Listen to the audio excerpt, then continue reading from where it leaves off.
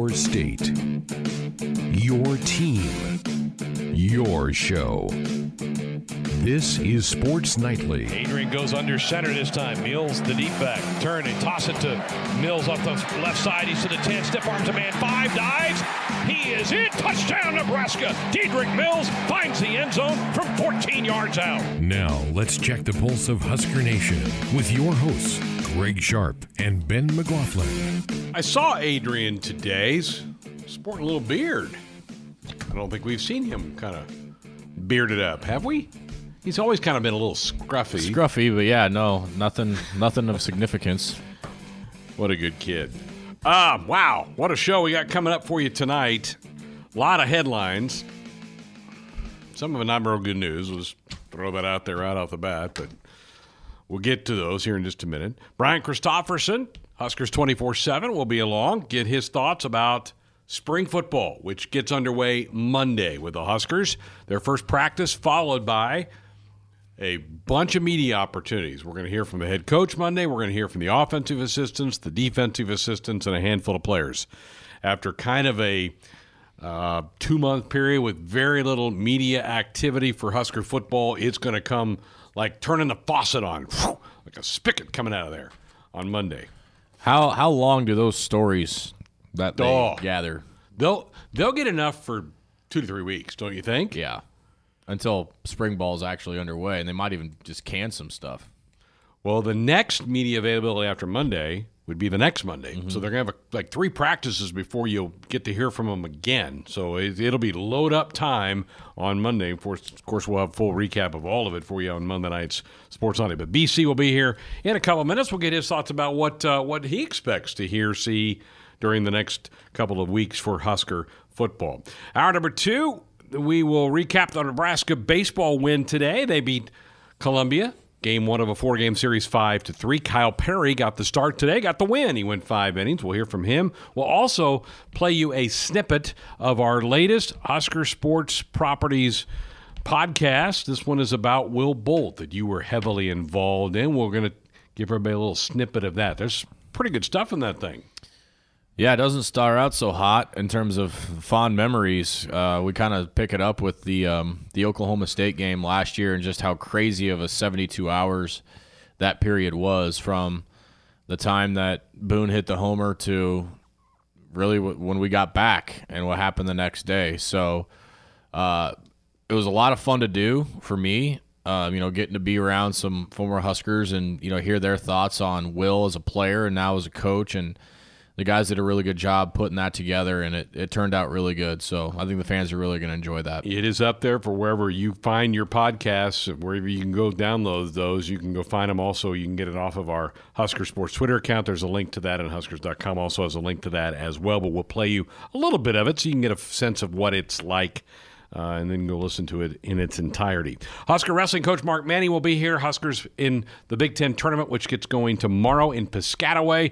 We'll hear what he has to say about the Huskers' chances there. Nate Rohr will join us from Tempe, Arizona. The Husker softball team played 2 games today.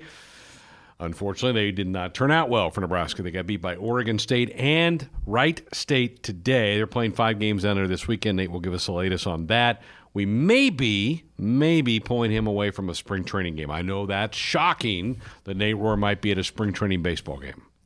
That's probably the only way you'll ever get him away from one is to go talk about softball. Yeah. I mean, all the other reasonings could wait. Yeah. But, yeah, nice of him to give us some time tonight. We're going to cut you loose after hour 2. Ben and I called baseball this afternoon. We got a doubleheader tomorrow. Ben's going to get back to Omaha tonight, so we're going to let you go for hour 3. So Austin's going to take your chair, so keep it warm for him.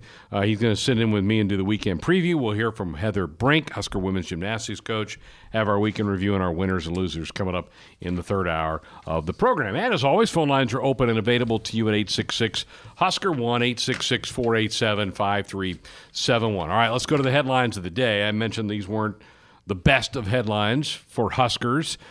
Today, one deals with a former Husker, and that's Maurice Washington.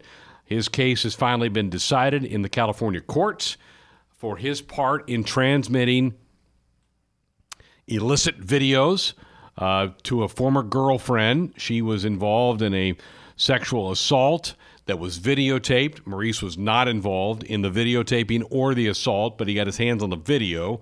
He sent it to her, or at least a clip of it, via a text. He was arrested for this. This is all was going on last summer when Nebraska was just getting camp going, right? Sometime during that August camp is when this thing broke. Maurice then was suspended from the football team, is no longer part of the Nebraska football team. But, Ben, he was sentenced today to 30 days in jail and 2 years probation. So he's going to do jail time off of this thing that now has come to kind of a conclusion. Yeah, it's been an interesting road on this particular case. All the turns and delays and new dates and details of the case. I'm glad it's no longer Nebraska's problem. That's kind of my first thought with it, is this isn't something that we have to deal with here anymore. And to be honest with you, it kind of puts in perspective what could have been for me, to kind of reopen that Maurice Washington wound of him leaving. I just go back to the way he acted to his coaches and to his teammates after this was an issue, and how many chances he was given here at Nebraska to maybe right the wrong, and it never seemed to click for him. And every time he got a chance, he let the chance pass by, and eventually enough was enough, and Nebraska decided to just cut ties with him.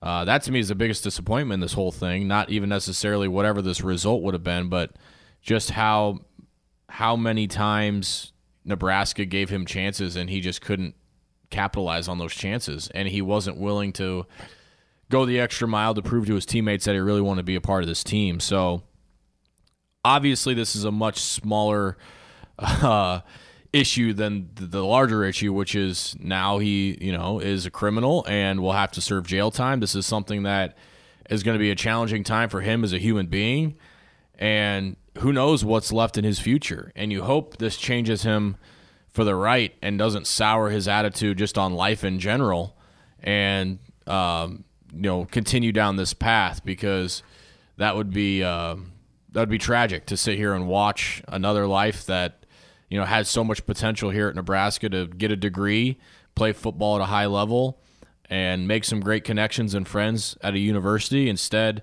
to kind of see him trend in the opposite direction is really sad.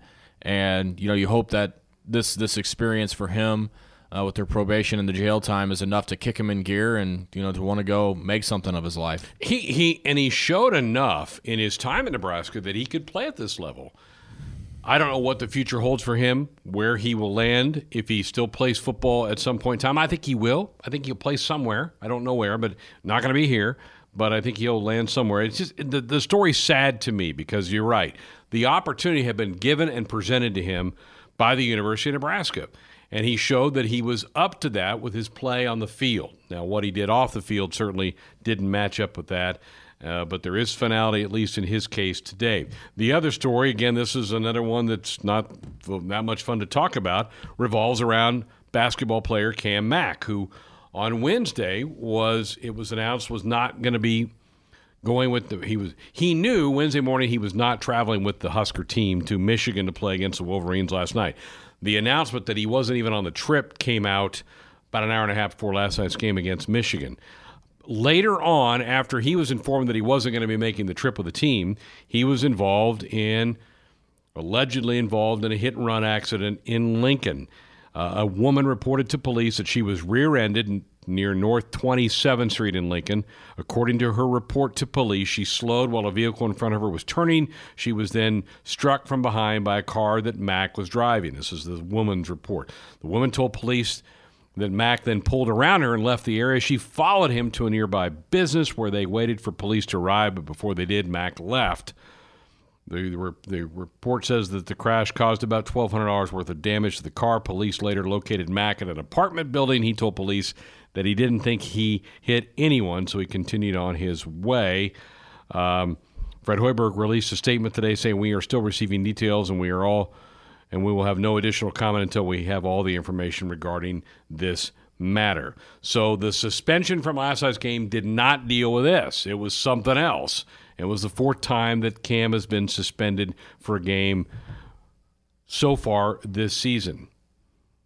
Where this season is almost over, Ben, Fred Hoiberg's going to have to make a decision about what he wants to do with Cam Mack moving forward. I think Cam Mack has put Fred Hoiberg in a pretty tough spot to continually defend him, to keep him a part of this program. We'll see how it plays out in the next couple of weeks, but man, a lot of strikes at Cam Mack in the last 3-4 months. And I mean, at some point, the responsibility isn't on Fred Hoiberg. I mean, ultimately, he has to make the decision for what's best for his program and setting the example. I get all that, but you know, as a young man, sooner or later, you got to look yourself in the mirror and go, okay, it's me. Yeah, it's not anybody's fault but mine. And Coach Hoiberg, it doesn't sound like, can get this fixed for him. I think the only one that can fix this is Cam Mack. Now, does he realize that? Does he understand that? Sure hasn't sounded like it to this point, with disciplinary issues just keep getting, kind of thrown his way. But you're right. I mean, at some point, the coaching staff needs to, address him and address the situation and find out, is this black eye worth it anymore to our program when, this is year one. And whatever decision you make, like, that's the precedent that you're setting for your program. And that's definitely not what Coach Hoiberg wants to have to deal with right now with just 2 conference wins this season, is stuff to deal with off the floor. We've heard so many good things about the seniors and Hanif and Mate the last week, and you know guys like Thor, and there are other parts of this program that are really good and guys that are doing the things necessary off the floor.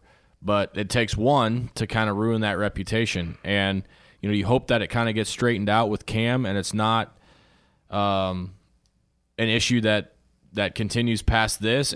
This may be the final straw. We don't know. And I think, whatever decision Coach Hoiberg makes is going to be the right one. He's a guy with a lot of character and high standards for his program. He wouldn't continually keep Cam Mack here if he didn't think he would turn his life around. But at some point, it's going to come to a head if things like this keep happening. Yeah. How many strikes do you get? It's just crazy. Without Mack last night, the Huskers we've seen this before. They hang around, play pretty well for a while, and then it just comes apart at the seams. They're down 4 at half at Michigan. The Wolverines will outscore Nebraska 50-30 in the second half.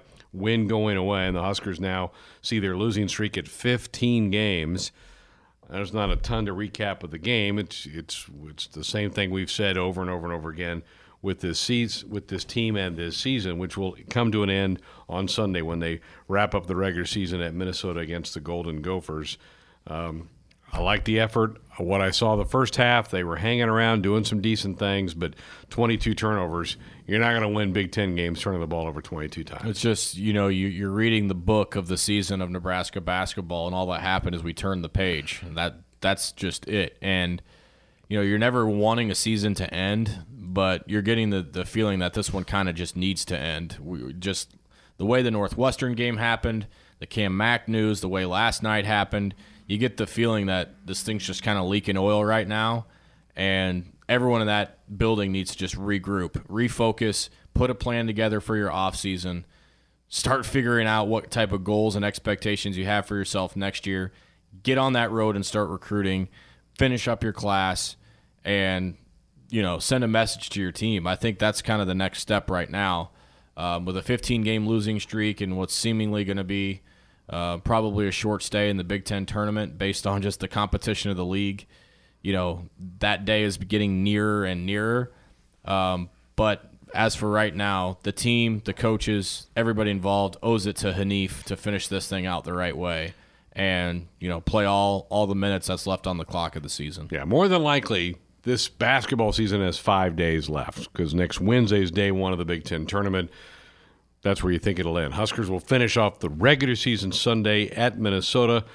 We'll have the broadcast for you here on the Husker Sports Network. All right, so those are the tough headlines we're dealing with tonight here in the program. If you want to be a part of it, 866-HUSKER-1, 866-487-5371. When we come back, Brian Christopherson of Huskers 24/7 will join us. We'll get his thoughts about the start of spring football practice on Monday. That's coming up next.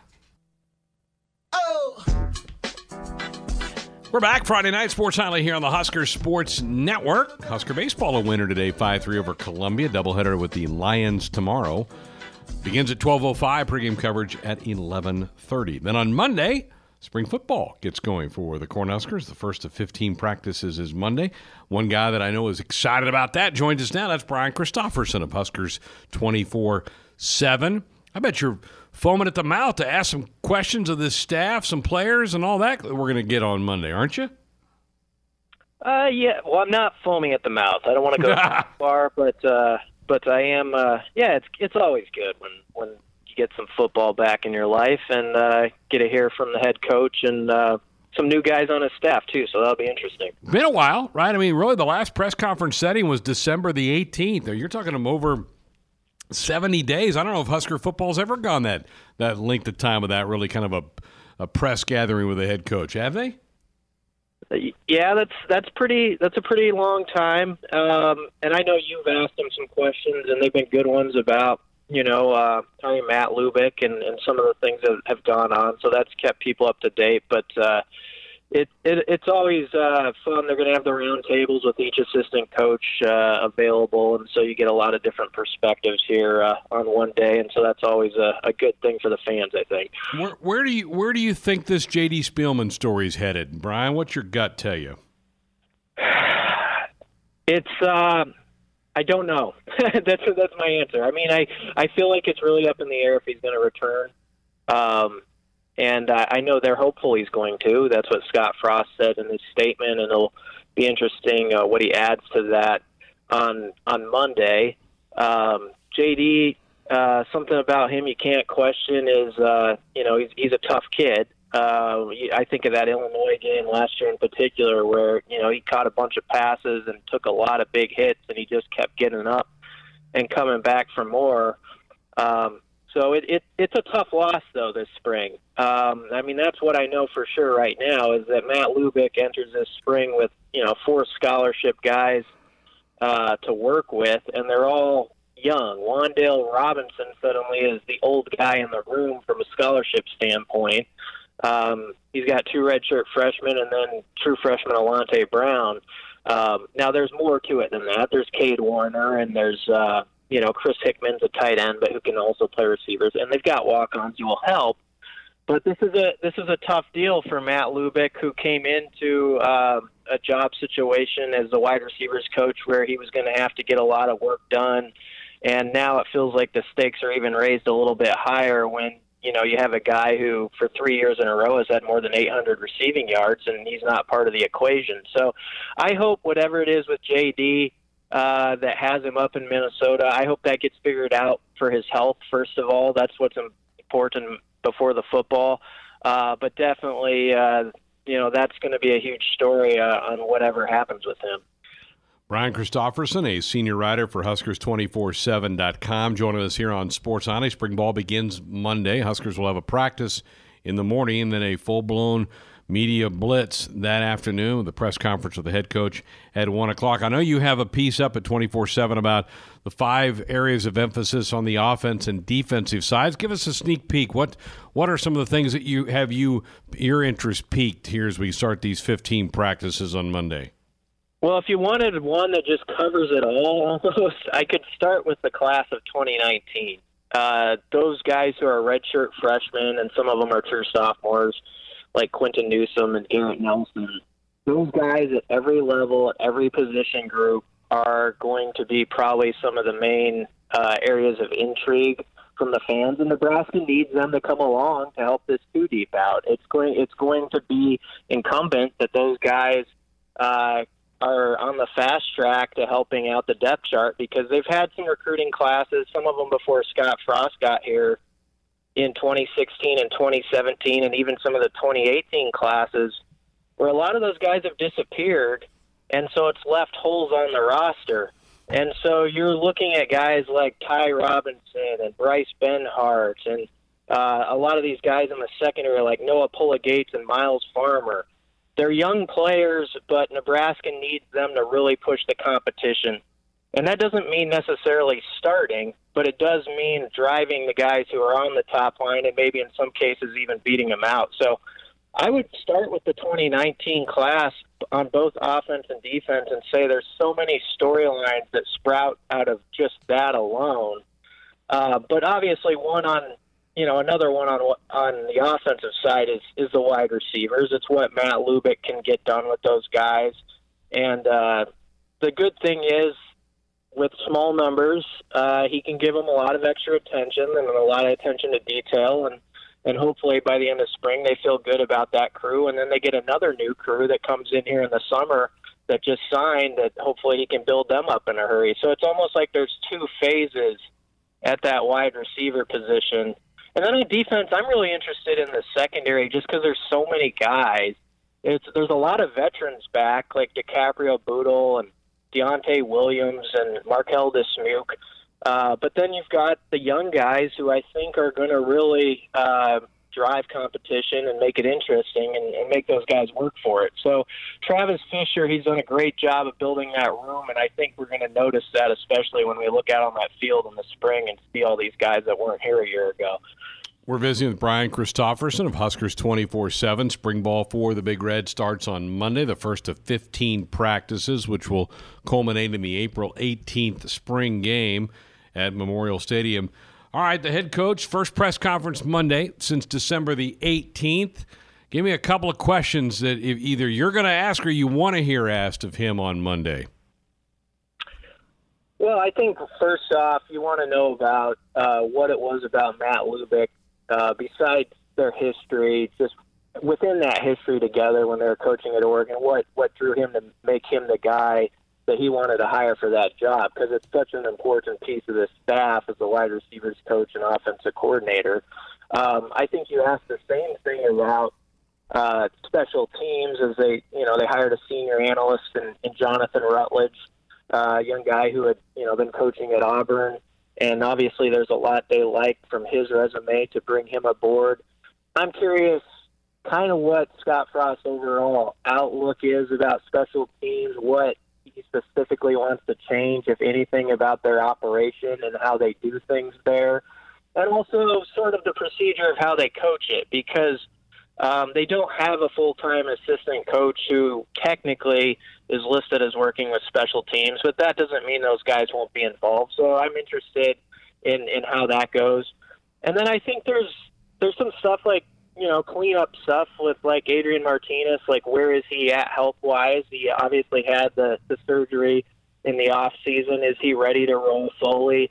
Is Deontay Williams ready to roll fully? You could go down the line with a few guys like that who've had some injury stuff that you're curious, are they ready to go right off the bat? And then sort of inside baseball one maybe. I'm interested on the offensive line, how much they want or hope to work Matt Farniok, who has been the starting right tackle, at maybe a guard spot if Bryce Benhart or somebody like that can come along, and what that does to the O-line. So those are just some questions that pop up in my head right off the bat, but I'm sure there's going to be more that come to mind. But there's a lot of ground to cover because it has been a little while since we talked to him. Yeah. There's no doubt. I mean, we did have a TV show with the head coach where I got a chance to sit down with him in February, but December 18th to now is a really long time. Matt Lubick, I'm guessing, Brian, is going to have a table full of reporters when the offensive assistants come up for a 30-minute spin. It might be 2-3 deep surrounding his table. Yeah, I would guess so. And I totally understand, even without asking a question, why you bring someone like that along on your staff. It sounds like from the interviews we've done and everything I've read or heard that those guys had a special connection. And I think, we won't know this in the spring, but I think they have the type of connection where the hope is that on game days, it streamlines the process a little bit as you're calling plays and just the way they maybe gel together.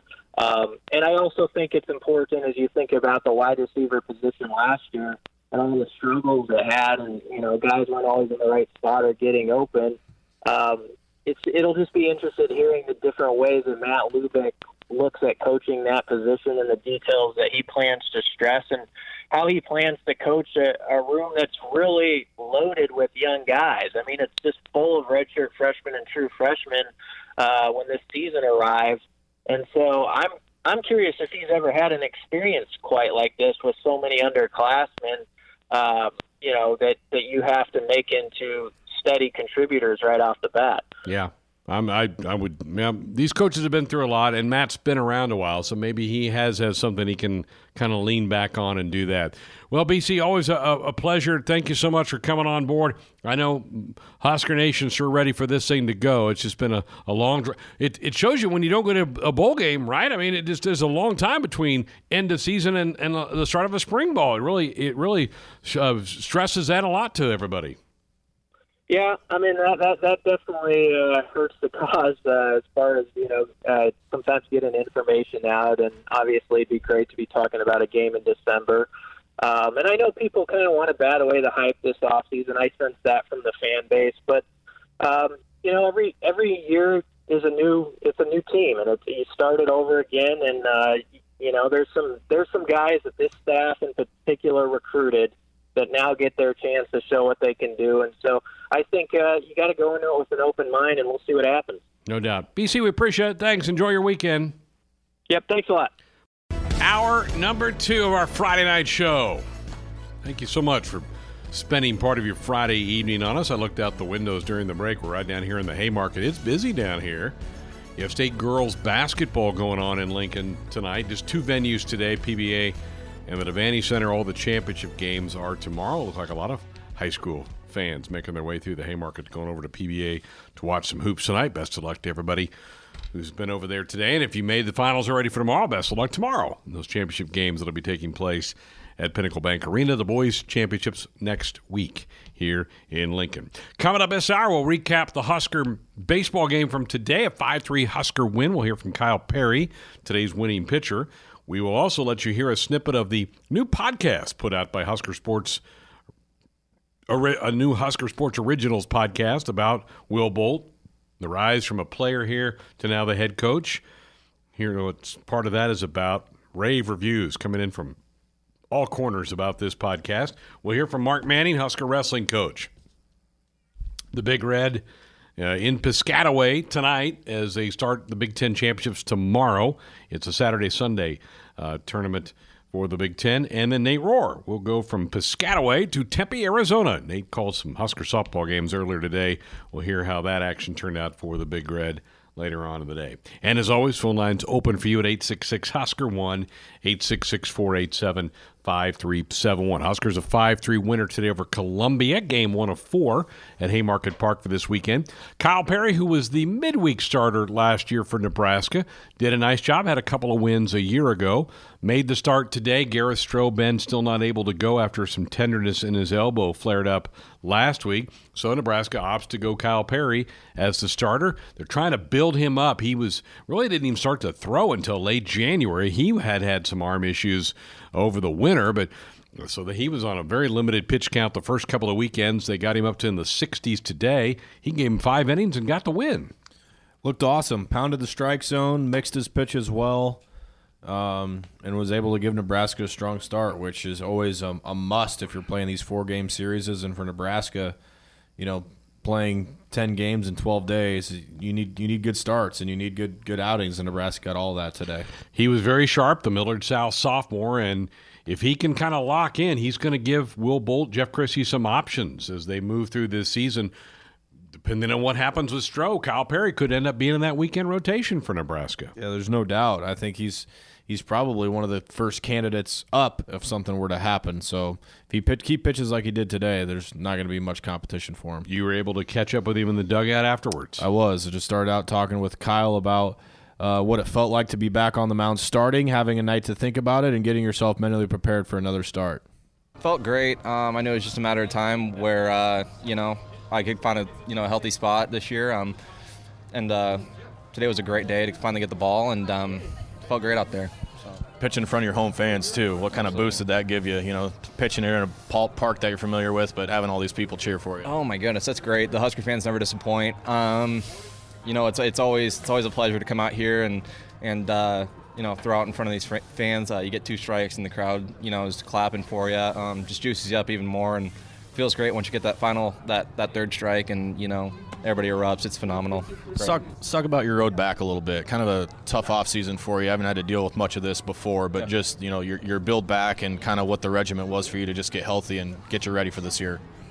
You know, yeah, it was new ground that I had to, you know, embark on. It was a tough deal. You know, I think things just happened very strange. You know, a little piece of bone floats around in my elbow and kind of, you know, hurts it a little bit. But you know, it was different. But you know, it made me appreciate the game more because, you know, on my road back, it was, you know, all I wanted to do was throw the ball as hard as I could. You know, but I couldn't even touch a ball. So you know, it was definitely new for me, but everything happens for a reason, and made me appreciate the game even more. So, who kind of helped you through that? I know you probably had some teammates that were shut down or going through that as well, but you know, you guys seem to stick together when you're going through that. But you know, who kind of helped you through and made that process a little easier for you?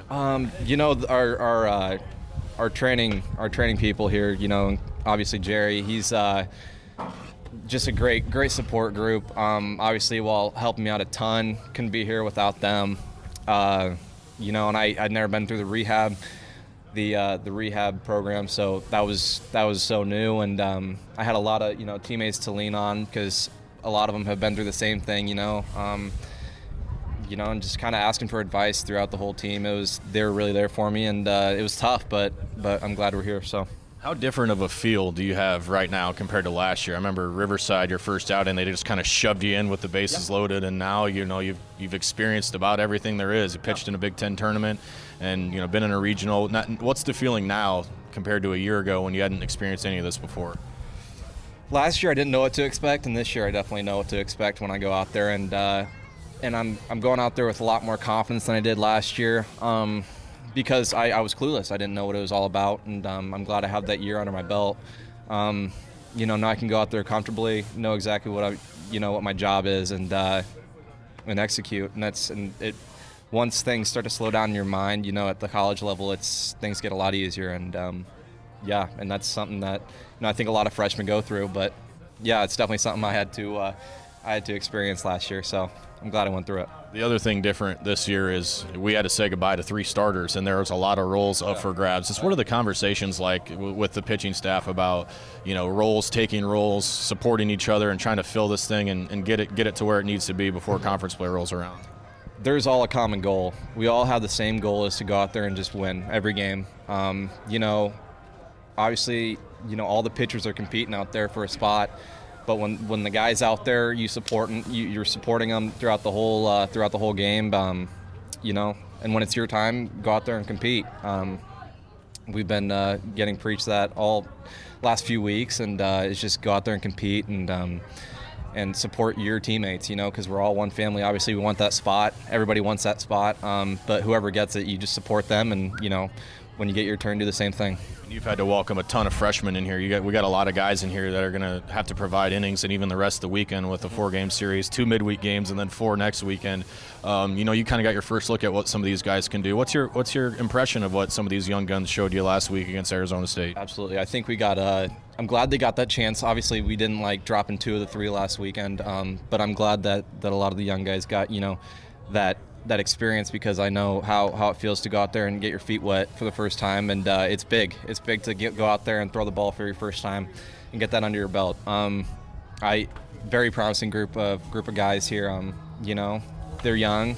We went through it last year, and there's a lot of promise in that group, and we're excited. I think they can really help us down the road. There's one guy that I want to bring up to you, and that's Shea. He's obviously had yet to find the success that he had last year, but he's as competitive a dude as there is. How are you kind of approaching, you know, him and trying to get him back where he needs to be? Because there's probably nobody that wants it more than him right now. Absolutely, juicing him up, just juicing him up every day. Not really, you know, I'm not, you know, going up to him and, you know, giving him a hug and saying he's the greatest of all time. You know, I'm every day though. I'm giving him good feedback. Telling him at least one good thing he did during catch or in his pen or whatever he may be doing that day.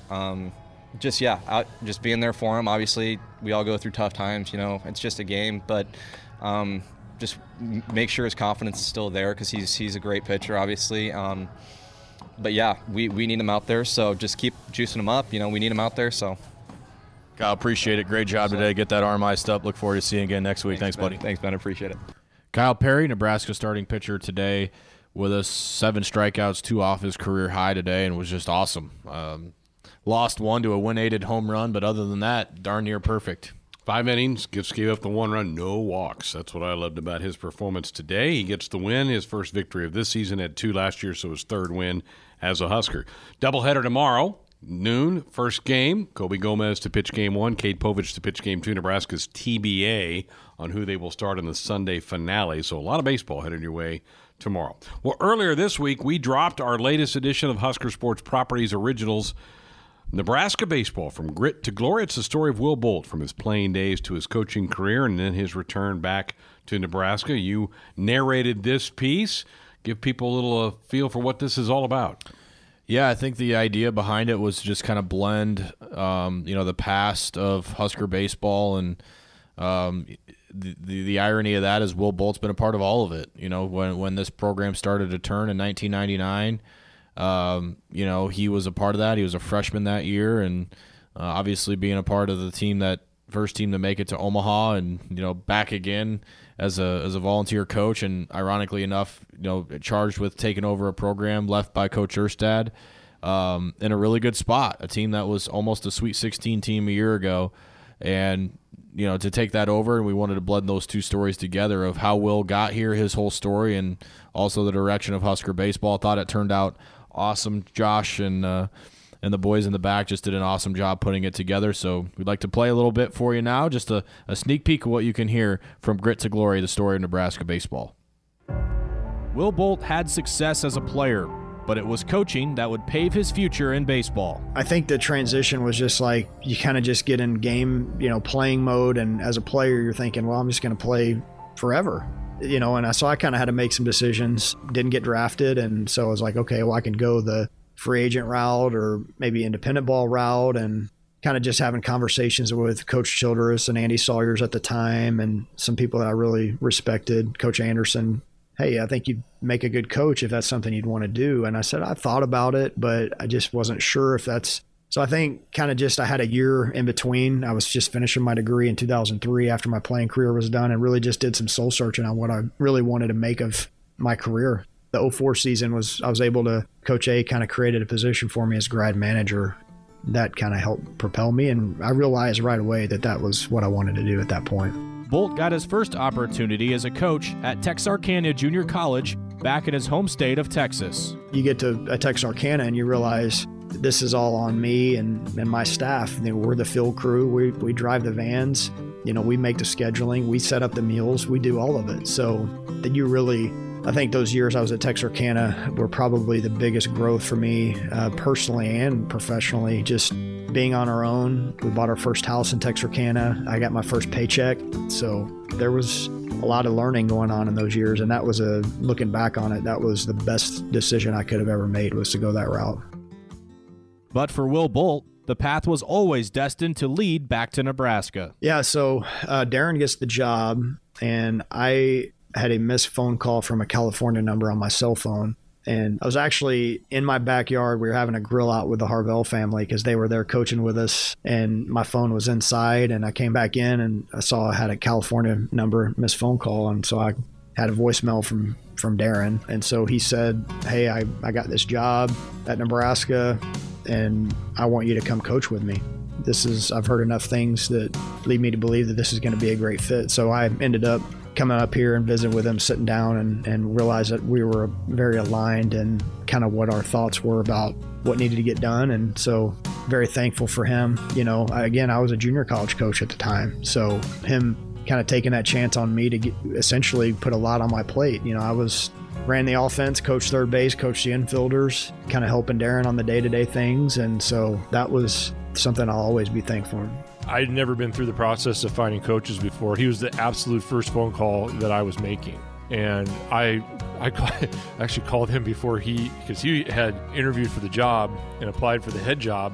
And I actually offered him the assistant job before he was told that he didn't have the head job. So it's kind of an awkward thing, but absolute no-brainer with him being the shortstop on the team that got Nebraska over the hump and got him to Omaha.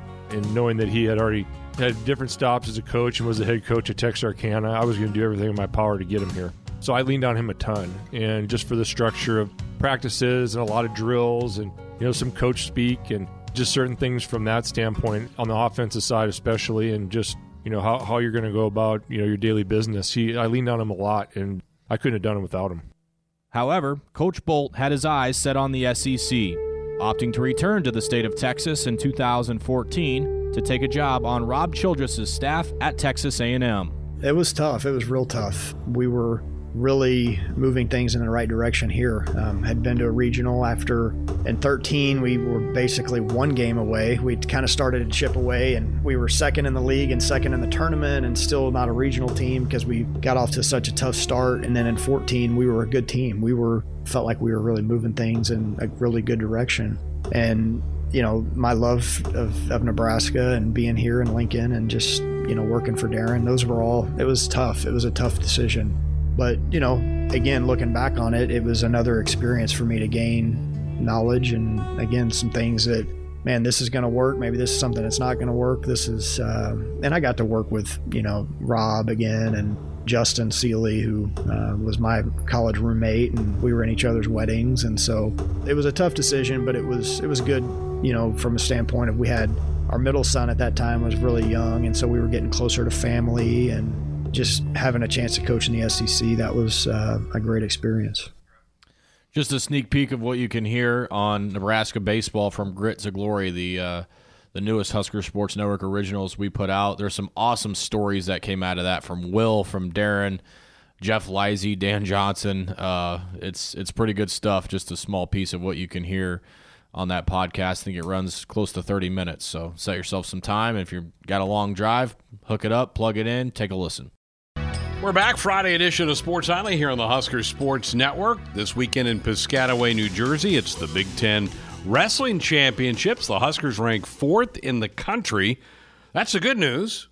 The bad news is teams 1, 2, and 5 are also there, all Big Ten members. It has been a loaded year in the Big Ten Conference on the wrestling mat. Joining us now is Husker wrestling coach Mark Manning. Coach, thank you for taking some time. I know it's really busy. Can you believe you're already to the league meet? This thing has just flown by. I don't know where February went. Yeah, it sure does, Greg. It's like Groundhog Day. It's just repeat the week, and with wrestling being a lot of Friday, Sunday matches, it's usually quick turnarounds and getting on the road on a Thursday and then getting back late Sunday night, doing it all over again. The weeks just fly by, and like you mentioned earlier, the month of February was a flash. So now that's a really fun time right now in March, and that's when we want to be wrestling our best. Well, and you'll need to. I mean, this conference has been unbelievable this year. 4 of the top 5 teams in the country reside in the Big Ten. How is this meet different, Coach, than the NCAA's? Well, it's not too much. Yeah. Interesting enough, it's like a mini national tournament in some ways. I mean, there's a number of weight classes. C.J. Redd has the number 1 and number 2 ranked guy in the country, and he's ranked 4th in the country. So almost the same thing at 158, or 165. I'm sorry, with Isaiah White, he's ranked 4th in the country, and he's got number 1, number 2, and number 3 in the country. Wow. In the Big Ten. Eric Schultz got, he's ranked, I think, 5th maybe, and he's got the number 1 ranked guy in his weight class. Heavyweight's got the top 2 heavyweights in the country in the Big Ten. So it's, you went through a tough season with the competition we faced in the Big Ten, and then you do it all over again this weekend. But, it really comes down. It doesn't matter what you did during the year, really. It matters what you do this weekend and then 2 weeks from now at the NCAA tournament. So it's really exciting. I think our guys are in a good place. You had that intense stretch about a month ago where it was Wisconsin one night, then it was Penn State, Iowa, Ohio State was mixed in there. You haven't had as much action in the last couple of weeks. Is that by design to give your guys a little bit of recovery time before you get in the league? Yeah, this 2 weeks ago we wrestled Minnesota at Minnesota. It was on the road. And then we took last weekend off, which was by design. In past years, we've had a non-conference duel that we've forced in there. We went out to Stanford a couple times. So it's, our league is so tough. Our guys are, we had some guys banged up in January and early February. Now we're as healthy as we've been at the beginning of the year. And so that's most important. And plus, we don't need any more competition. We just need what's coming here for us this weekend and then at the NCAA. So I think we're competition ready already. You mentioned you had some guys banged up. One of those was Isaiah. Are you confident that he's got his legs back underneath him? Yeah, absolutely. Him and Eric Schultz both had bad ankles, and they're both 100% now. And Peyton Robb had a bad knee, just a little ACL strain, and he's a lot better. He's 100%. So, and CJ was the same thing. He had a little banged up knee, and he's doing well. So, really like where our guys are, and they feel strong and healthy. And man, it's going to be a fun weekend. We've talked so much in the past about Isaiah and CJ Redd. Eric Schultz looks like he's had an awfully good year for you, Coach. How would you assess his season to this point? Yeah, absolutely. Eric Schultz is he's got a big motor on him, and Eric's always had that his whole career, and now he's guys develop, and part of the developing is figuring out what their strengths are and how to use them in competition. You might know how to do it in the practice room, but you have to do it on competition, and Eric's really made that transition well and really developed his not only his skill set, but how his style is, and really forcing his style. He's very aggressive, and, he really wants to make conditioning part of the battle, and he really forces people to mix it up with him. And like you mentioned, he's had a tremendous season. Now he's got his goals right in front of him, and he's geared up. We're visiting Nebraska wrestling coach Mark Benning. Huskers off to Piscataway this weekend for the Big Ten Championships. It's going to be a war zone for some of that work there. One guy that, to me, a couple weeks ago, Coach, it just seemed off a little bit was Taylor Vence. What did you see from Taylor? And when you get a guy that's kind of just maybe off his game a little bit, as a coach, what do you do to try to build them back up? Yeah, just a lot of conversations with Taylor. And Taylor, for sure, in the month of January, he was very up and down. And in February, he performed really well. He won. He beat a really tough Minnesota guy, and he beat a really good Michigan opponent there the week before.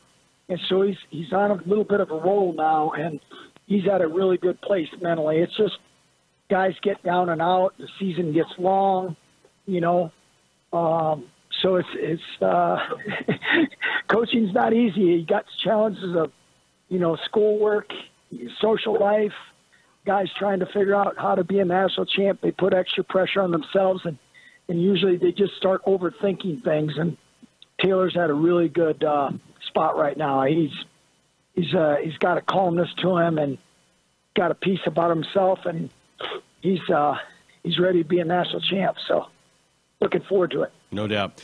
Well, Husker football starts spring practice on Monday. One guy that's as a signee for them is not here yet. He'll be here over the summer. Is Nash Hutmacher, who has had an unbelievable prep wrestling career. And I know you're aware of Nash. Have there been discussions, Coach, with Nash maybe doing some wrestling once the football campaign ends, or is Scott Frost going to let you anywhere near that guy?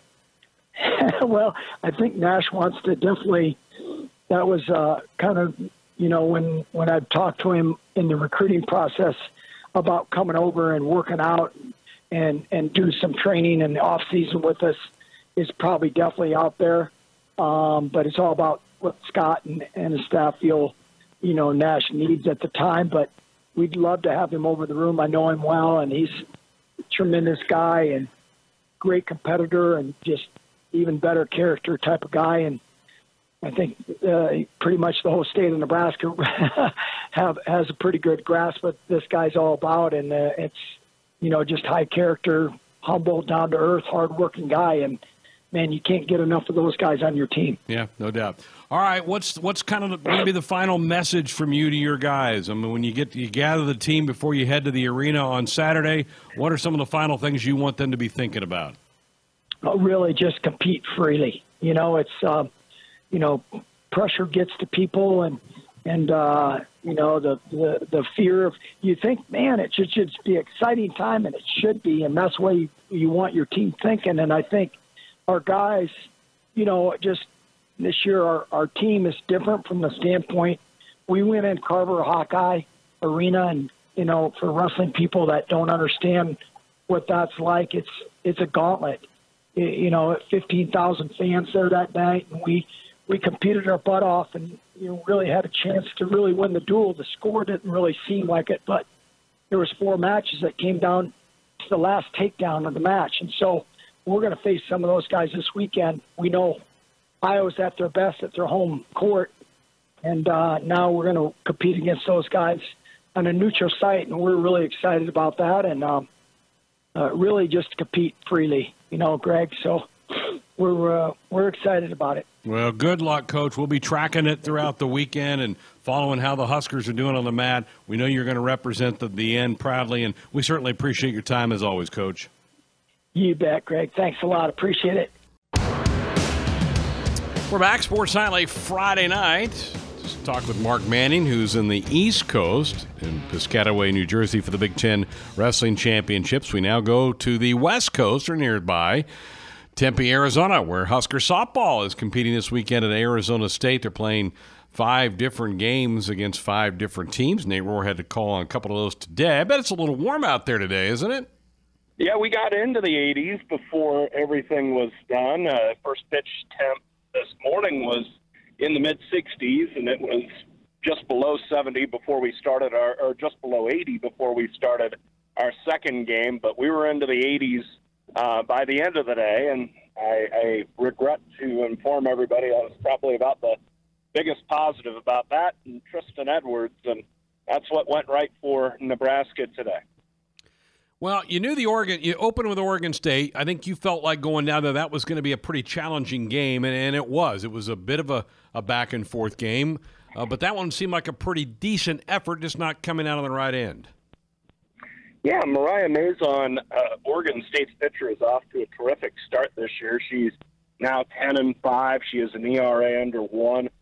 She's really gotten off to a great start this year, so it wasn't surprising that Nebraska had a tough time with her. And even there, Nebraska got to within 1 run. They were able to get some runners on base against her, but in the end just couldn't break through and couldn't push across another run or two to beat her. And you look at what Oregon State did. Oregon State jumped on Lindsey Waljasper early in that game, posted 4 runs, but from there they didn't do much of anything. And then when Waljasper got into trouble, Nebraska took her out of the game and brought in Olivia Farrell, and she put out the fire very well. So there were a lot of encouraging things out of that game against Oregon State. You could just kind of chalk it up to facing a great pitcher in Mazon, and Oregon State just getting out to a better start than.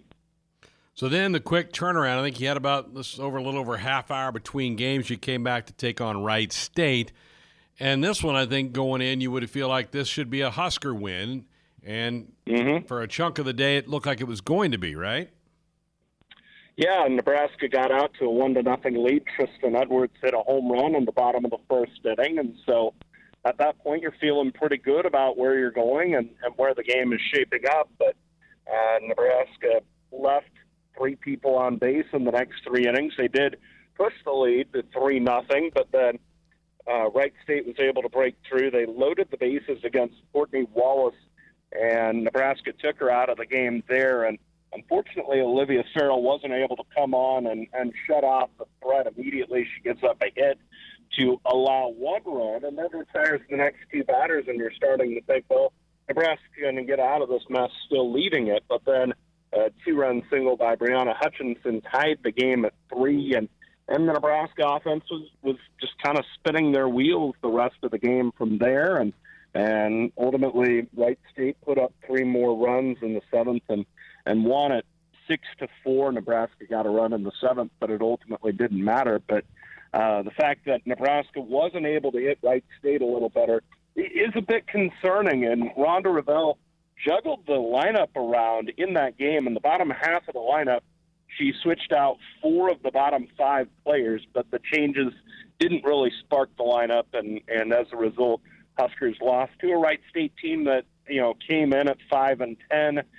They had played Arizona State and Oregon State yesterday. They lost those 2 games by a combined 20-0. So you walked in thinking that should be a Husker victory, and the fact that Nebraska was not able to capture it was disappointing. Well, and I know you felt really good about last weekend's series in Columbia where Nebraska beat 2 quality teams on Sunday, and doggone it, the momentum didn't carry over, did it? No, not at all, and that's disappointing because you feel like, after that team was able to really rebound from their lowest lows. I mean, arguably last Saturday was as bad as it's gotten for Nebraska. Getting blown out by a Wichita State team that's a step back from last, and losing to Mizzou by a pretty good margin. It's the fact that they were that far down and then figured out a way to beat both those teams the next day was encouraging. But unfortunately, whether it was facing Maison in that first game, getting tied up by her and just kind of fighting their confidence offensively, or the slow start, or whatever it might have been, they just couldn't carry it over. And it's becoming a theme with this team, for better or for worse. It's really picking something out of a box of chocolates to figure out where this team's going to be, where they're going to go. What they did last night, last game, last weekend just seems to have absolutely no bearing on what's going to happen in the next week. Okay, you're not even to the halfway point of the weekend yet. What's still ahead? Give me the layout for the next couple of days. So it's Lehigh and Nebraska. Lehigh and Nebraska tomorrow afternoon, 3 o'clock Central first pitch. Another game Nebraska probably should win, but we were saying that about Wright State, and we've said that about plenty of games this year where it's not gone the Huskers' way. So Huskers and Lehigh tomorrow at 3, and then right after that they take on a good but not dominant Arizona State team. The Devils are 17th in the country, solid, another good offense. So that game will wrap up the Saturday action, and then Sunday they take on New Mexico State, an 11 a.m. first pitch, and the Huskers lost to New Mexico State the first weekend of the year, so should be a lot of runs scored in that game. Both teams with very good offenses. We'll see if that pans out. All right. Nate, I don't know if you know this, the Phoenix area has quite a bit of spring training sites for Major League Baseball teams. I don't know if you're aware of that or not. Maybe you can stumble into a game or something while you're down there. I'm very close to a ballpark right now. There are tall lights. I smell the jalapenos for nachos. I hear the crack of the wooden bat. I may just walk in and investigate and see, because it sounds and smells like baseball, so I think I'll check it out. Well, if you don't have a game till 3 o'clock Central tomorrow, you got some downtime ahead of you here. Yeah, and the fathers of the Cactus League saw to it that there'd be at least one game that we could watch in its entirety, so we're catching Dodgers and Mariners tonight out at Camelback Ranch. It's the only disappointing part is the Royals were in Tempe today. And, of course, the Huskers are staying in Tempe and all of that. But the Royals game with the Angels was going on while we were playing. But I'm just happy that we're able to catch a full Cactus League game. There you go. I would expect nothing less. All right. Well, have good luck. Let's get some wins the rest of the weekend. No problem. Hopefully things are able to turn around. And the way this year's been going, I'm confident, if for no other reason than what happened yesterday hasn't carried over to tomorrow. So I'm fairly confident we'll see an entirely different picture tomorrow. Your state, your team, your show. This is Sports Nightly. Adrian gets the snap, puts it in the belly of Wandale around the left side. He's got a first down, 35-30. Wandale 25-20, 15-10-5. He is in. Touchdown, Nebraska. Now, let's check the pulse of Husker Nation with your hosts, Greg Sharp and Ben McLaughlin. And we're back. Not Greg and Ben, but Greg and Austin going to sit in here. We cut Ben loose. Been a long day, called baseball. He's going to drive back to Omaha, back here tomorrow for doubleheader, so we'll let him loose. Austin's going to sit in for the hour, and here's what we have coming up in the next 60 minutes. We'll have our weekend preview, get you all set up and ready for the next couple of days in the sports world. We'll hear from Heather Brink, Husker women's gymnastics coach. They got a big weekend ahead, including a big ribbon-cutting ceremony that's just wrapping up tonight out at the Devaney Center. We'll have our weekend review and our winners and losers for the week. But we start off the hour with the preview. It's time for the weekend preview. The part of the show where we tell you everything you have to watch this weekend. Come in, watch. It'll be a good one. Sometimes we give you good advice. I could watch that all day. But we're not perfect. There were times I'm like, this is so dumb. Why am I watching this? It's the weekend preview with Austin Orman. Busy weekend ahead of us in Husker sports yet again. March, right? It is March. This is March, in fact, you might say. So baseball season in full swing. We'll start with that. You were just there today. Huskers get the first home win of the Will Bolt era, 5-3 over Columbia. Kyle Perry really, really good in this one. Sure did. Gave Nebraska 5 solid innings. He was on a pitch count, but he was able to get through 5 in just over 60 pitches, and they had to use Schreiber. He probably threw Austin more than he would have liked to bring him back on Sunday, but I think he threw enough today. I doubt he can come back on Sunday. But they got the win. They didn't swing the bats particularly well, but maybe that's coming with a doubleheader tomorrow. Leighton Banjoff got another one, though. Sure did, yeah. You mentioned Schreiber. That'll come in key on Sunday because of the doubleheader on Saturday, 12:05 first pitch, 11:30 pregame for that one. Colby Gomez gets the start, and then Cade Povich in game 2. Got to hope those guys give you a lot of innings so you can have a bullpen day on Sunday if you need it. Both those guys are capable of taking it fairly deep into the game. So my guess is Nebraska's got more pitching than Columbia does, so getting them one today. So it'll be a long day at the park tomorrow. Should be good weather for it, though. Great weather for it. Maybe a little windy. Maybe. A little breezy. It was pretty blustery yesterday walking to class. They're saying tomorrow will remind people of yesterday. So, yeah, it could be fun catching pop-ups tomorrow. Hope it's blowing out when Nebraska's at bat. Hope No it's doubt. blowing in. Get it swirling around. So 3 games remaining yet this weekend in the first home series of the Will Bolt coaching era for Nebraska as the baseball team comes home with nice weather. The softball team leaves it, but they go to Tempe. Just out there was the Husker baseball team. Husker softball lost its 2 games today, but they get 2 more tomorrow.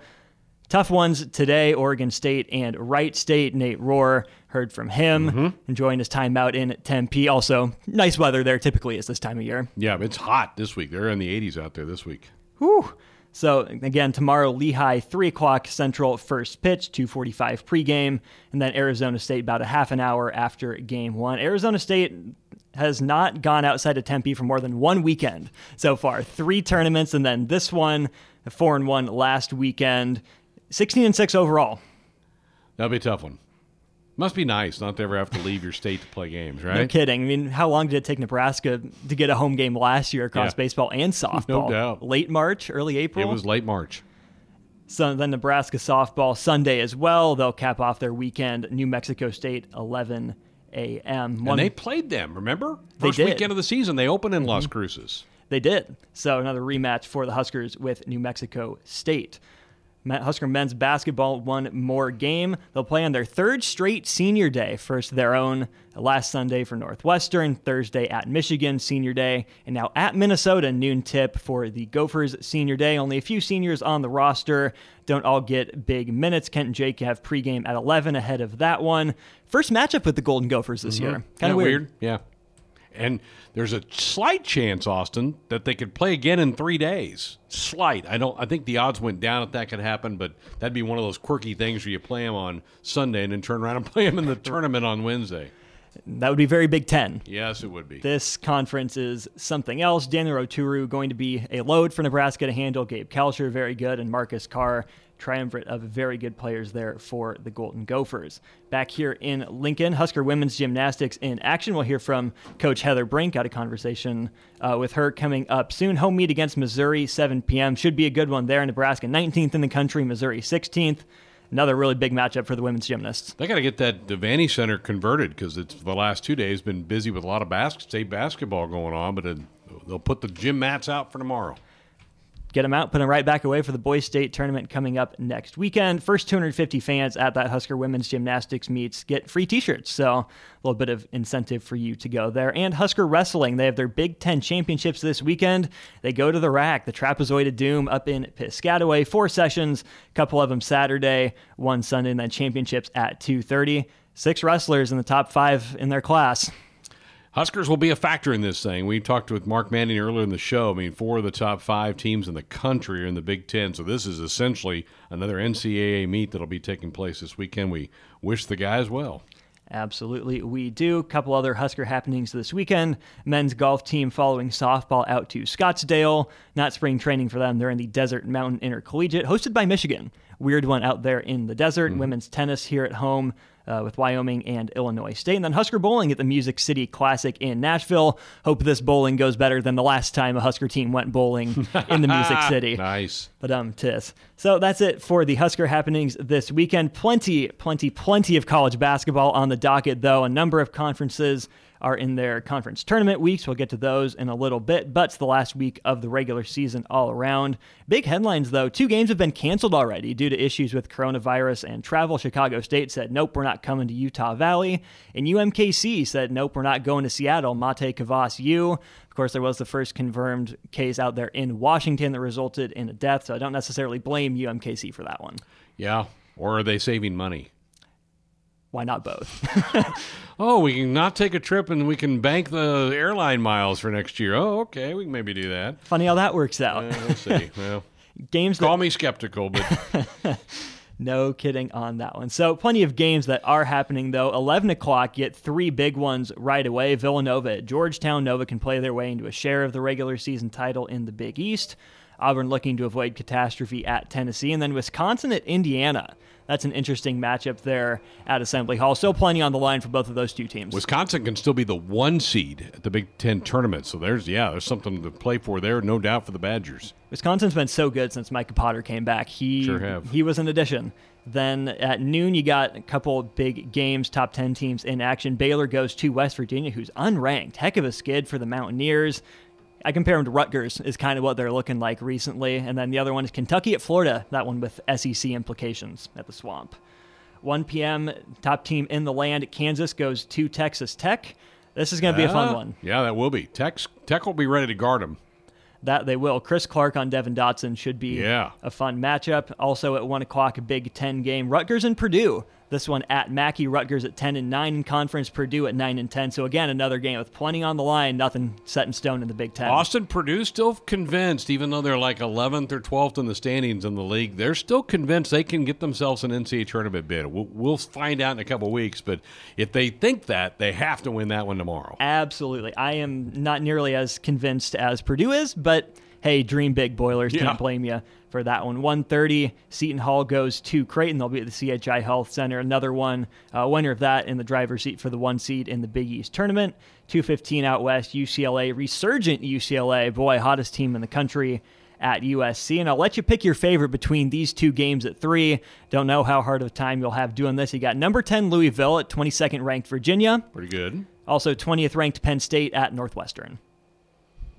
I think that's a fairly easy one to go with. Same.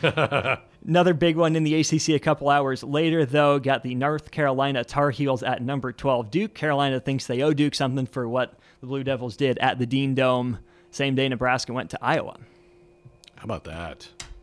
What a year for Carolina, huh? What a year indeed. Oh, boy. Almost feel like you got to give old Roy Coach of the Year just for getting through this one. Man, just did not see that kind of year. I know there's nobody that roots for Carolina, covers Carolina. Felt like they were going to have a year that they've had. Unbelievable. Absolutely. Another team that's surprised people, but in a good way. Dayton, ranked 3rd in the land. They get College Game Day for their game against George Washington. But you get to watch the game on ESPN+, so you probably don't get to watch the game. for the majority of the country. You know, but I know some Husker fans bought that a few weeks ago because their baseball series with Baylor was on it, but it's not overly expensive, but it's the way of the future, Austin. Get used to it. It's coming more and more of that. That's what we got. The last game to talk about on Saturday, Butler at Xavier. Interesting one out in the Big East. Moving on to Sunday, another big day, last day of the regular season.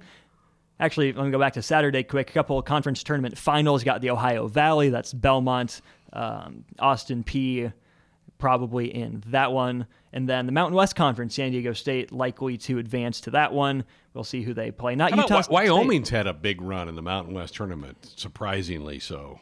Go Cowboys. Yeah, they were something like that. 2-14 in the regular season in the league, and now they get them into the semifinal round. Crazy. 8-23 overall into the semis. Okay, now on to Sunday, 11 o'clock early game. Massive one in the Big Ten as well. Number 25 Michigan goes to number 9 Maryland. Their only regular season matchup should be a fun one. Absolutely. Maryland's dropped a few here in the last couple weeks. They had a 2-game lead in the Big Ten like 10 days ago. It's gone now. Evaporated. That's why Wisconsin's still in the conversation. Yep, no doubt. For that one seed. Nebraska, Minnesota at noon on Sunday. And then another big one in the Big Ten. Number 19 Ohio State at number 16 Michigan State. Their only regular season game of the year. How about that? Cash Winston Senior Day. You wait till the end to finally face someone. Same thing with the Huskers and Gophers. Last game right before you finally face somebody in the league. Just a little odd. Keep it a trifecta for only time playing someone. At 6 o'clock, you got Iowa at Illinois, only regular season matchup between those two. Iowa running and gunning. Illinois, not the same pressing team Brad Underwood likes to run, but they'll slow it down. They'll grind it out. Styles make fights. That should be another one. Absolutely. That's one that'll be worth a look in, at least for that one. Poke in on that, and if you're not poked in on that, plenty of conference tournaments in action there. Got the semifinals in the Southern Conference and the Patriot Leagues. A lot of people rooting for a 2-bid. SoCon remains to be seen. East Tennessee State the leader in that one. But there are 3 finals on Sunday. Missouri Valley's one of them, Arch Madness. Without Northern Iowa, the top seed, they fell today. Yeah, how about that? That's what happens. These teams get bounced, and then, the fallback for Northern Iowa is because you win the regular season, you're guaranteed an NIT bid, but that's what happens a lot in these smaller conferences. That's not what Panthers were going for. And they still like Purdue clinging to bubble hopes, think they can get in. We'll leave that up to the committee in a week from Sunday. In fact, you got the A-Sun final on Sunday as well. This one already set, Lipscomb and Liberty. Liberty, the front runner in that conference, and then the Big South final, that one not officially set yet. A couple NBA notes this weekend, not much on Saturday. Might watch Philly Golden State. Steph Curry back, 23, 6, and 7. It's good to see him shooting the ball again the other night. Absolutely. Not his best performance percentage-wise, but hit that buzzer beater, had a nifty behind-the-back pass. Basketball is better when Steph Curry's playing. There's no question. It is. The Warriors are better with Steph, but they're still missing Draymond Green out with injury, Klay Thompson out with injury. So not exactly ruining basketball, but Steph Curry back on the court. Big ones on Sunday. Get Lakers-Clippers, control of the thermostat, control of the hallway, ABC 2:30 game there. Another matchup between these two. Clippers all the way down in 4th in the West right now. Wow. How about that? Look like a super team when they get Kawhi signed in the offseason, and now to 4th. Which means they could match up with the Lakers in the second round. They could. I'd be okay with that. I think there are a lot of people who would be. Yeah. The one thing the Clippers have going for them is that George and Leonard haven't played in all those games. Right. With varying load management. When they're together, they're really good. Lost once or twice all year with those two in the lineup. So got to take that with a grain of salt. The other key NBA game on is Thunder at Celtics. Fun matchup there. Interleague battle, 5 o'clock at Boston. But most important, when Nebraska basketball's off the air on Sunday, got to get locked in for spring football. Starts on Monday. You know some people are going to be prepping over the weekend. Lot of press conference activity Monday. We'll have a full report for you on Sports Sunday Monday night, but the head coach is going to talk. You're going to have a handful of players. You're going to have offense and defensive coaches all meet with the media. It's going to be a lot of intake coming on Monday, Austin. Absolutely. Most wonderful time of the year. I mean, look at this. You got spring training going. You got college basketball in full swing. College football getting started. NFL news and notes trickling in and out. NBA. It's got it all. Best time of the Good stuff. Really good time, yeah. All right. Well done. Thank you much. That's enough for people to stay busy. If you're not staying busy, it's on them. Plus, the weather's nice. You might probably you might want to go sneak outside for a little bit just to get out of the house. But there's enough for you to dip in there and have some of that as well. Good stuff there. All right, when we come back, Heather Brink, Husker women's gymnastics coach, will join us. She's got a big weekend ahead as well, as Austin detailed earlier. We'll have that coming up next. Welcome back. It's Sports Nightly here on a Friday night. Busy weekend for Husker women's gymnastics. We've got a big ribbon cutting and ceremonial thing going on tonight out there to open up the new Terry Pettit practice facility for both the men's and women's program. And then tomorrow night at 7 o'clock, the Huskers will take to the mats against the Missouri Tigers at the Devaney Center. We're delighted to be joined by a very busy Heather Brink. Head coach, how are you? Hi, Greg. Good. How about you? Fantastic. I said big weekend because you've got a big event Friday, the little ribbon cutting for your new Francis Allen practice facility. You got to be through the moon with this thing. Yeah, it's beautiful. They've worked really hard. A lot of long hours went into this. A lot of planning went into it. So we're really excited to showcase it. Our alumni will be in town, so they'll get an opportunity to see kind of what their legacy has built for us. And obviously all the people with the university will be there. But, yeah, we're really looking forward to it, enjoying it. We've been in now about 2 weeks and just really kind of getting used to it, but really enjoying the space and all the things that come with it. It has to make your life so much easier to centralize everything with your offices and then the practice facility in the same building, right? Oh, for sure. And just the layout of the gym makes the efficiency of our practice that much better. There's a lot more surfaces that the athletes can train on that help us with the longevity of their health of our gymnasts. So really just kind of looking forward to really, using those and using them to our advantage so that we can keep them healthy and kind of go the long stretch of season. I know you're going to have some university officials there. Will you have some of your alumni back at all for the ribbon cutting? Yeah, I think there's about 150 or so that are RSVP'd. Wow. To come back. So, that includes men because it's both men and women's facility. So it's gonna be really exciting to have them in there. Looking forward to seeing a lot of them come back.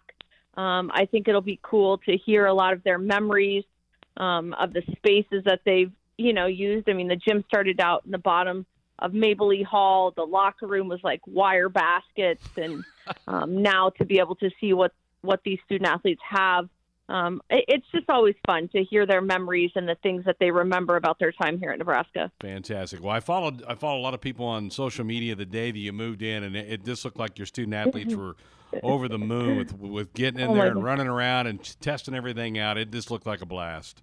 Yeah, they had a great time. We surprised them with bus to kind of take them over to be able to see it and kind of officially move their stuff into their locker room. I think they hadn't really seen it since, maybe it was just cement going up, where I had got to see it throughout its process. So it was really kind of cool for them to see the finished product and all the amenities that they have kind of at their fingertips with it. But, I think they were just really excited to have this new equipment, and everything's red, and, it just screams Nebraska when you walk in. Visiting with Husker women's gymnastics coach Heather Brink here on Sports Nightly. Let's go back to February 21st. That's the last time you guys competed in the Big Five. You had a pretty good weekend. How did you feel about the event? Yeah, that was a good meet for us. It kind of seeded us going into Big Ten championships in the evening session. So that was an important win for us, keeping the win-loss record within the top four in the Big Ten. So I was pleased with them. I think we had some kids out with little ankle sprains here and there, and so some kids stepped up for us and really delivered some big scores. It really took our whole team to be able to do that, and I'm just really proud of the work that they've put in, buying into the process, and I think we still got a little bit more in our tank moving forward, but overall that was a good meet, a good road score for us, and helped us in the rankings. Now you'll have back-to-back Saturdays at home at the Devaney Center. Missouri's up first on Saturday. You talked about having some bumps and bruises and some sore ankles. Are you better now, a couple weeks after the Big Five? Yeah, I think it just takes some time for everybody to fully heal. We'll see how it kind of progresses. Practice anyways progresses as we get closer to that meet before we make any decisions. I think ultimately we need our kids healthy at the end of the season. So we'll see how they're handling practice, moving into that meet. But we've got some depth on some events, so I think we'll be okay. And really, honestly, it gives an opportunity for some other people to step in and get some competition under their belt and really be able to enjoy that experience as well. How far in advance do you set the lineup for a duel? Sometimes it's during the warm-up period. Yeah. Sometimes we have kids that are fighting for, a spot in lineup, and we might warm up 7 and only 6 get to actually compete. And so we'll tell them after warm-ups who's in lineup and who's not. I think it's good. I think it's healthy to have that depth on a team. I think it's healthy to have a little bit of competition for a spot. It just, it just raises the bar and the competition level. And then a lot of times the ones that get into lineup, they're prepared for it because they had to compete even more so just to get the spot. So, some events we don't have as much depth, and that lineup's decided a little bit earlier, but there's a couple of them that we, wait until after that warm-up period. Every athlete wants to be out there for every competition, but as a coach, you have to think bigger picture and think about the league meets in a few weeks and then hopefully the NCAAs. Right. How hard is it sometimes to tell somebody, I know you think you're ready, but you could really use another week to heal up whatever it is, a knee, an ankle, or whatever? Yeah, it's always hard. How hard they work, or I see them day in and day out, and the effort and the time and everything that they put in or invest into their gymnastics. So to tell them they don't get that reward is always a difficult thing. If I had a crystal ball, life would be so easy. It breaks my heart sometimes, but you got to do what you have to do for the long run of the team and what's best for our team. And ultimately, that's a decision that the coaching staff has to make. And we do it with the best intentions at heart, in order to, like you said, to have the best team on the floor kind of for some of our postseason. I know the goal every year is to kind of maximize what you can out of your individuals. How close do you feel like this team is getting to their maximum potential? I feel like we've put a couple of events together at every meet, sometimes different events. So I'm ready for these kids to hit all 4 events on all 4 cylinders, top to bottom. I think we're what I would consider a mid 197 team capable of scoring that will help our national qualifying score. And so I'm just really looking forward to it. We had a good week of practice last week.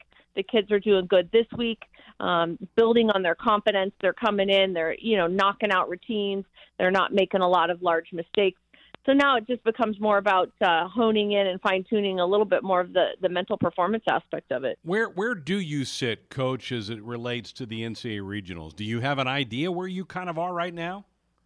Well, I know what we're ranked, but rankings change every week. Right now, based on scores, we're counting a little lower score, so hoping to kind of drop that one and be able to move up in the rankings. They'll seed us going into regionals after Big Ten championships. So you kind of have an idea after that conference meet how things are stacking up in the tournament kind of thing. They put us on, oh my God, now what am I? Bracket system. And so you kind of know how that's going to play out, or at least you have a little bit more of an idea at that time after Big Ten championships. And 3 weeks in a row, you got Missouri this Saturday, Denver next Saturday, both at the Devaney Center at 7 o'clock, and then at Big Tens in Columbus, Ohio on the 21st. Coach, we appreciate the time. Enjoy the weekend. Hope you have a big night Saturday night. Hit a bunch of routines, and we'll look forward to following the Huskers. Thank you. I appreciate your time. And Coach Bring joined us on our Sports Nightly Hotline, brought to you by the Woodhouse Auto Family, bringing you more choices in brands, locations, and service. Experience the difference. Purchase with confidence. This is Woodhouse. When we come back, A look back at the week here on Sports Alley. It's our week in review coming up next.